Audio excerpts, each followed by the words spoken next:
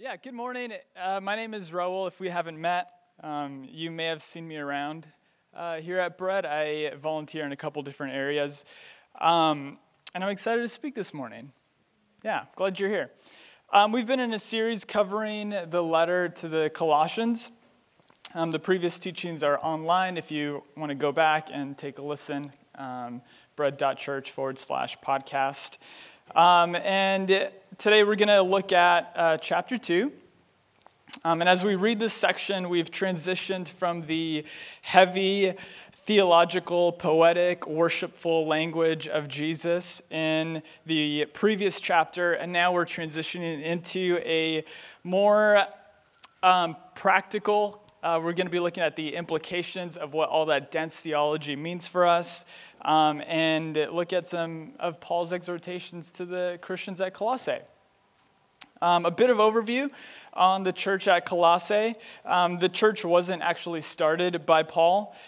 He hadn't met them face to face. It was actually started by one of Paul's friends named Epaphras, who took the message of Jesus to his hometown and started this church. But at some point along the way, Epaphras met some challenges, and he reached out to Paul to ask for help.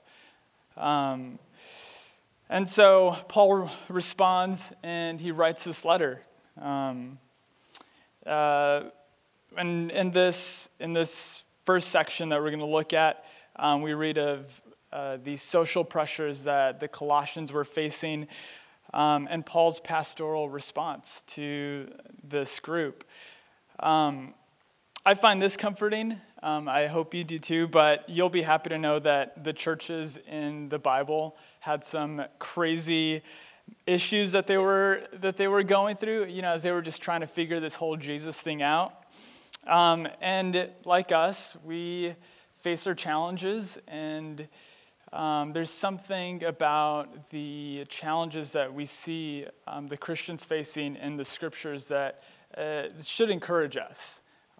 We find ourselves taking and gleaning from the wisdom, and I know it's tempting to just write off the challenges, but really we're going to dive into some of the things that they were facing and how they met Jesus in the midst of it. But Paul summarizes this entire letter, all of Colossians, in verses 6 and 7. And it connects like I said, the previous worship themes with the practical implications. And so let's dive in. Colossians 2:6. It says this: "So then, just as you received Christ Jesus as Lord, continue to live your lives in Him, rooted and built up in Him, strengthened in the faith as you were taught, and overflowing with thankfulness. See to it that no one takes you captive through hollow and deceptive philosophy, which depends on human tradition and the elemental spiritual forces of this world rather than on Christ. For in Christ, all the fullness of the deity lives in bodily form, and in Christ you have been brought to fullness. He is the head over every power and authority. In Him you are also circumcised with a circumcision not performed by human hands. Your whole self, ruled by the flesh, was put off when you were circumcised by Christ, having been buried with Him in baptism, in which you were also raised with Him through your faith, in the working of God who raised Him from the dead.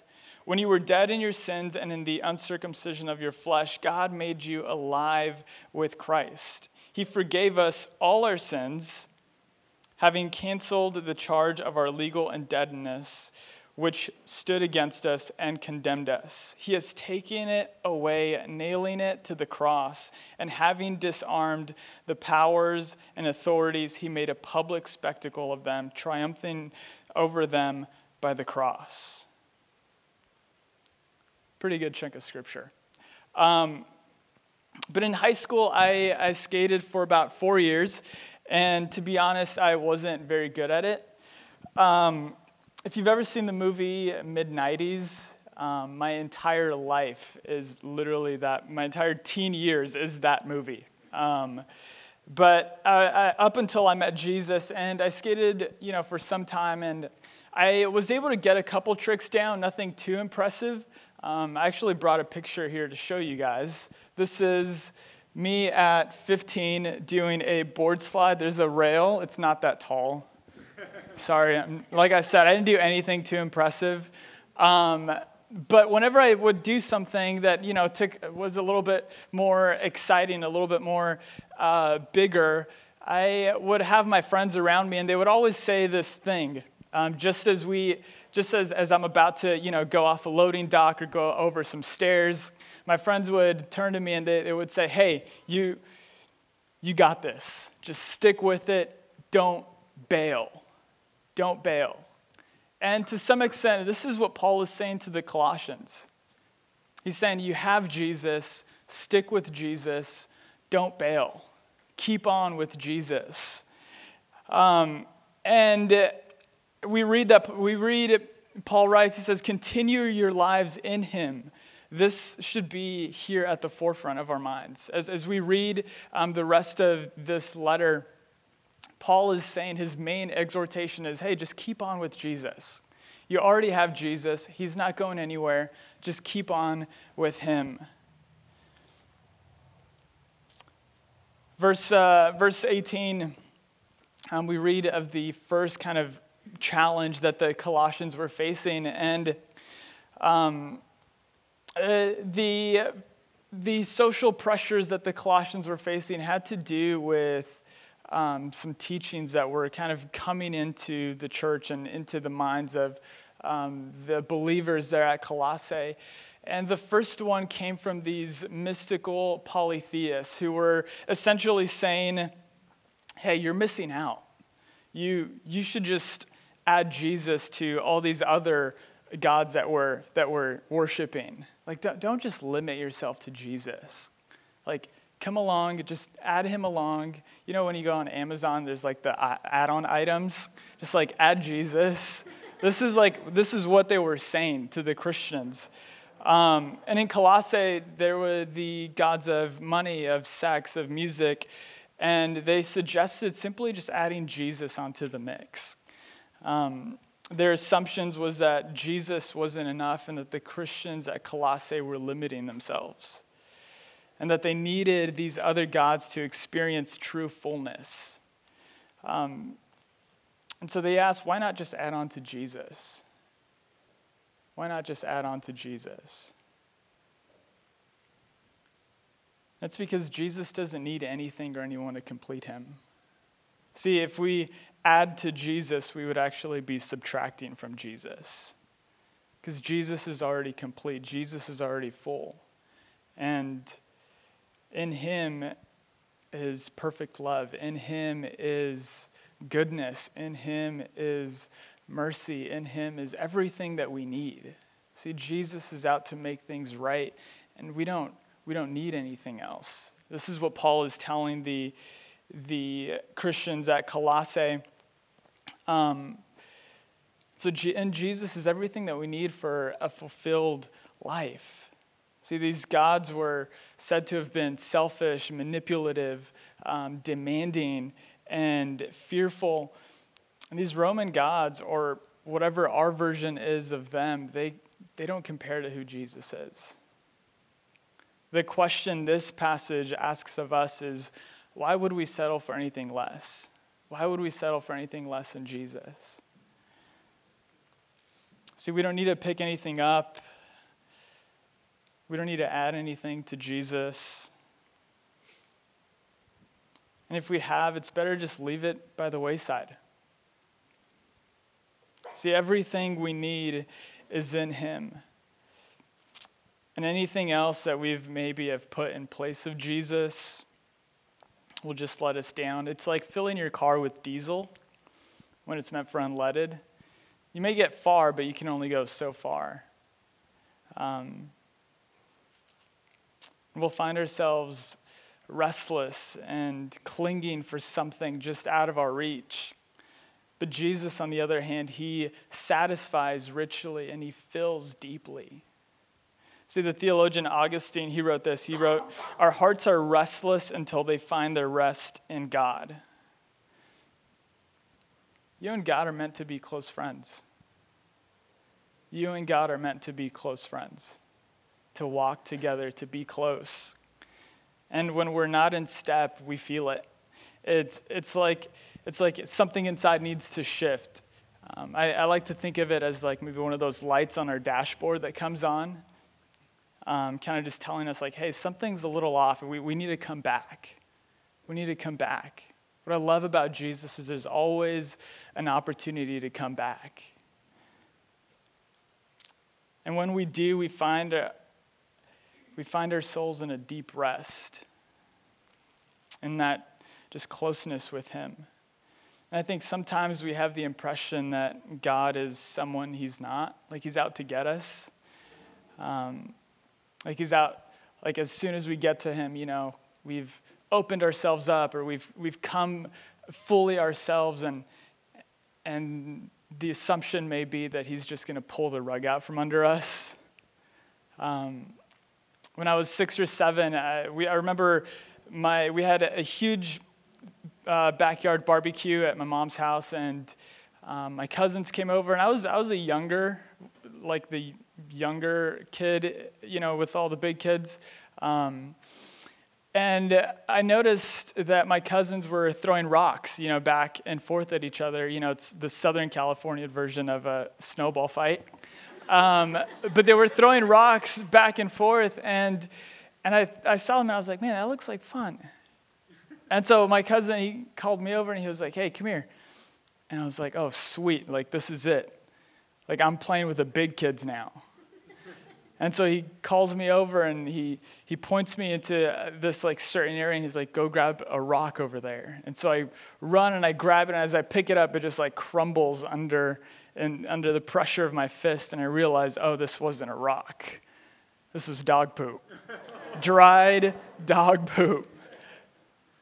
And I think sometimes that may be the impression that we get of God, that he's going to lead us into something to trick us, that he's going to pull the rug out from under us. But God doesn't do this. Instead, what he wants is to flood our lives with meaning, with purpose, with joy, with peace, with love, simply because he's that good. Simply because he's that good. And so we don't have to settle for anything less.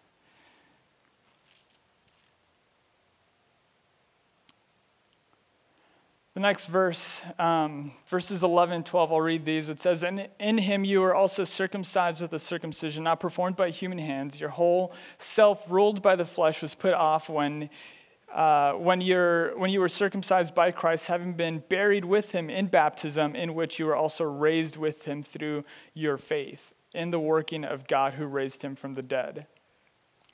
The other pressure the Colossians were facing is one from the Jewish Christians who claimed to be following Jesus, but also still found themselves depending on the teachings of the Torah for salvation. And in short, what they were saying is, if you want to be in, like not just in Jesus, but like in Jesus, you got to keep these rules. And Paul is saying like, no. Paul addresses the laws about eating and circumcision, which this group would have considered to be the markings of belonging in Christ. Paul, he brings that up and he addresses those. And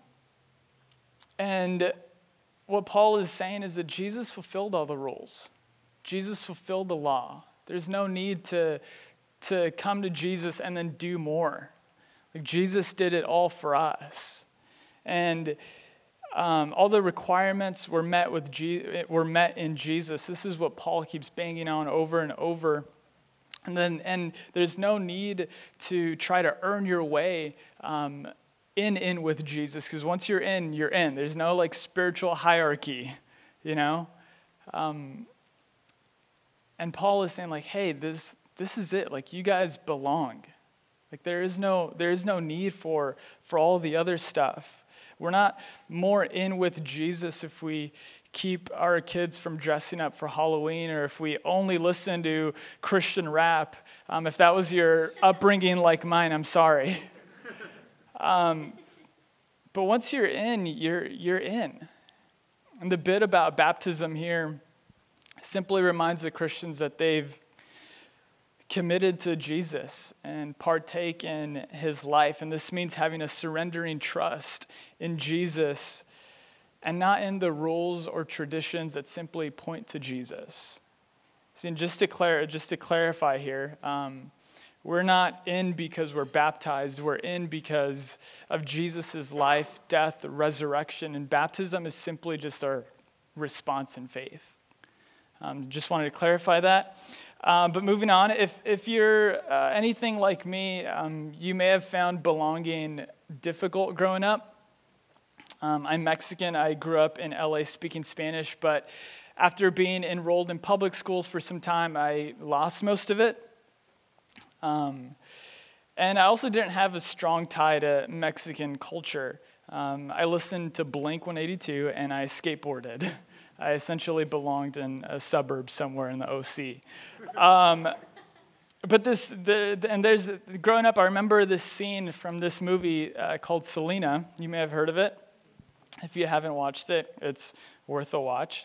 But so the actor who plays Selena's dad, his name is Edward Olmos, and he says this. He says, "We have to be more Mexican than the Mexicans and more American than the Americans, both at the same time." And as a Mexican American, I deeply related to this. I found it hard to find places where I belonged because I was both Mexican and American. I didn't just fit in one category. And when you add the fact that I'm highly introverted, I kind of just wonder, like, okay, how did I even get married? You know, like, how did I meet somebody outside of my social circle? But before I committed to trusting Jesus, I really found that I didn't like people. Sorry. I just didn't like people. I assumed that people didn't like me, and so my response was to not like them first. So that way, in some stupid way, I can get ahead. I don't know. I was 16. But I found that I didn't like people. But when I came to Jesus, most would assume, okay, well, that went away. But the truth is it didn't.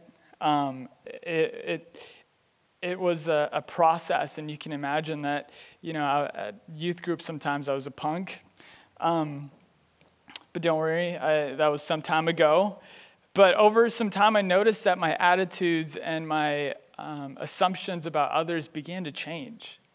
And they started to change when I found myself really belonging first to Jesus and then on a larger scale to his family.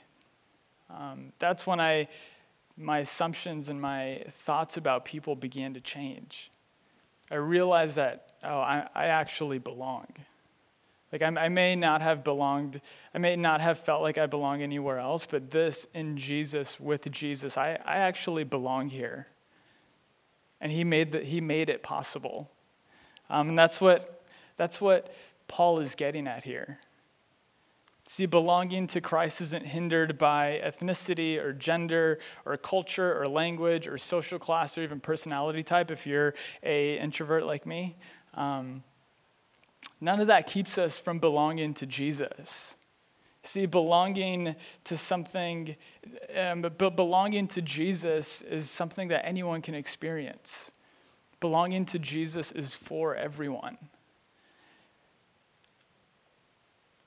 Belonging to something much bigger than ourselves, it gives us meaning. Being a part of what God is doing in the world and his loving on the world for us to share, and all these things gives us a space to belong. See, so let's not make the mistake of deciding who's in, who's out, or count on the rules for, getting in closer with Jesus, or to give us some spiritual ranking. See, Jesus picked us when he went to the cross, and our job is simply to respond.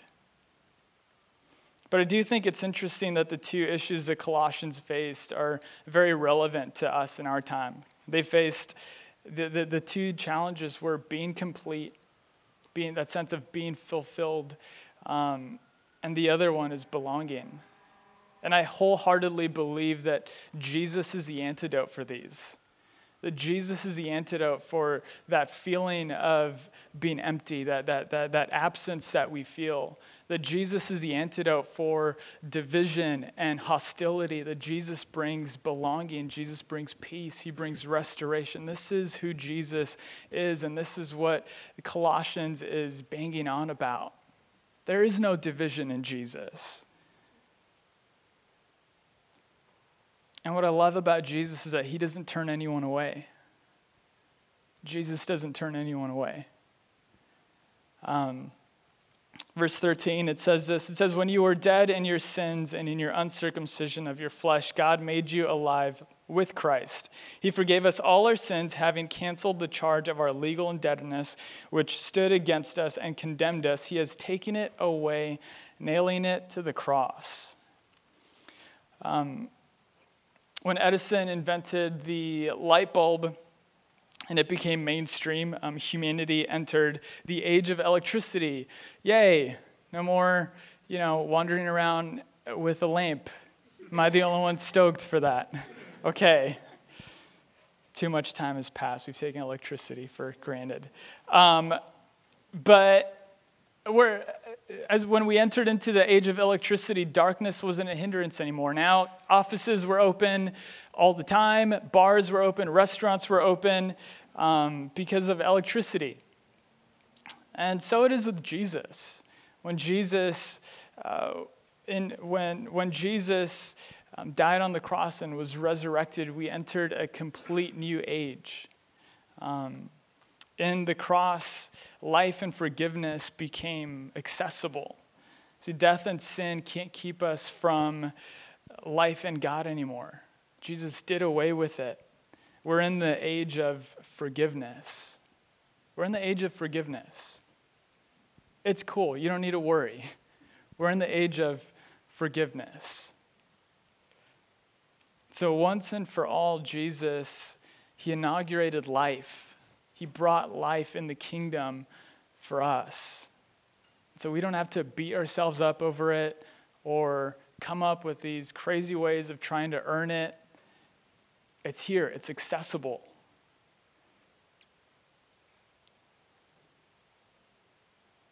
But I think we fool ourselves into thinking that we could achieve a more satisfying existence apart from God. Because he's everything that we need. He's everything that we need. Verse 15. We have a lot of nice pictures of Jesus. There's paintings of Jesus carrying lambs and kittens and every kind of farm animal, But I really like this picture of Jesus because this is the badass Jesus right here that we're about to read. It says, and having disarmed the powers and authorities, he made a public spectacle of them, triumphing over them by the cross. That sounds gnarly. But you may have noticed the repetition of in and with Christ, and it's intentional. See, the scriptures are telling us that these incredible advantages and benefits in Jesus are only available through Jesus. And so trying to strive for what Jesus offers apart from Jesus misses the point. Misses the point. See, because in Jesus, it's all in him. He's the center of it all. He's the point. He's the focal point. He's the center. But I love this scripture because it shows us that Jesus can't be conquered, that Jesus can't be defeated, that Jesus overcame everything, and he's done it all. And so I'm not good at sports, but I do know that it's not good to bet on a losing team. I know that much. And here we get a glimpse, we get a picture of Jesus, of Jesus' victory. And so let's just bet on the one who's already won. Let's just stick with him. Don't bet on the losing team.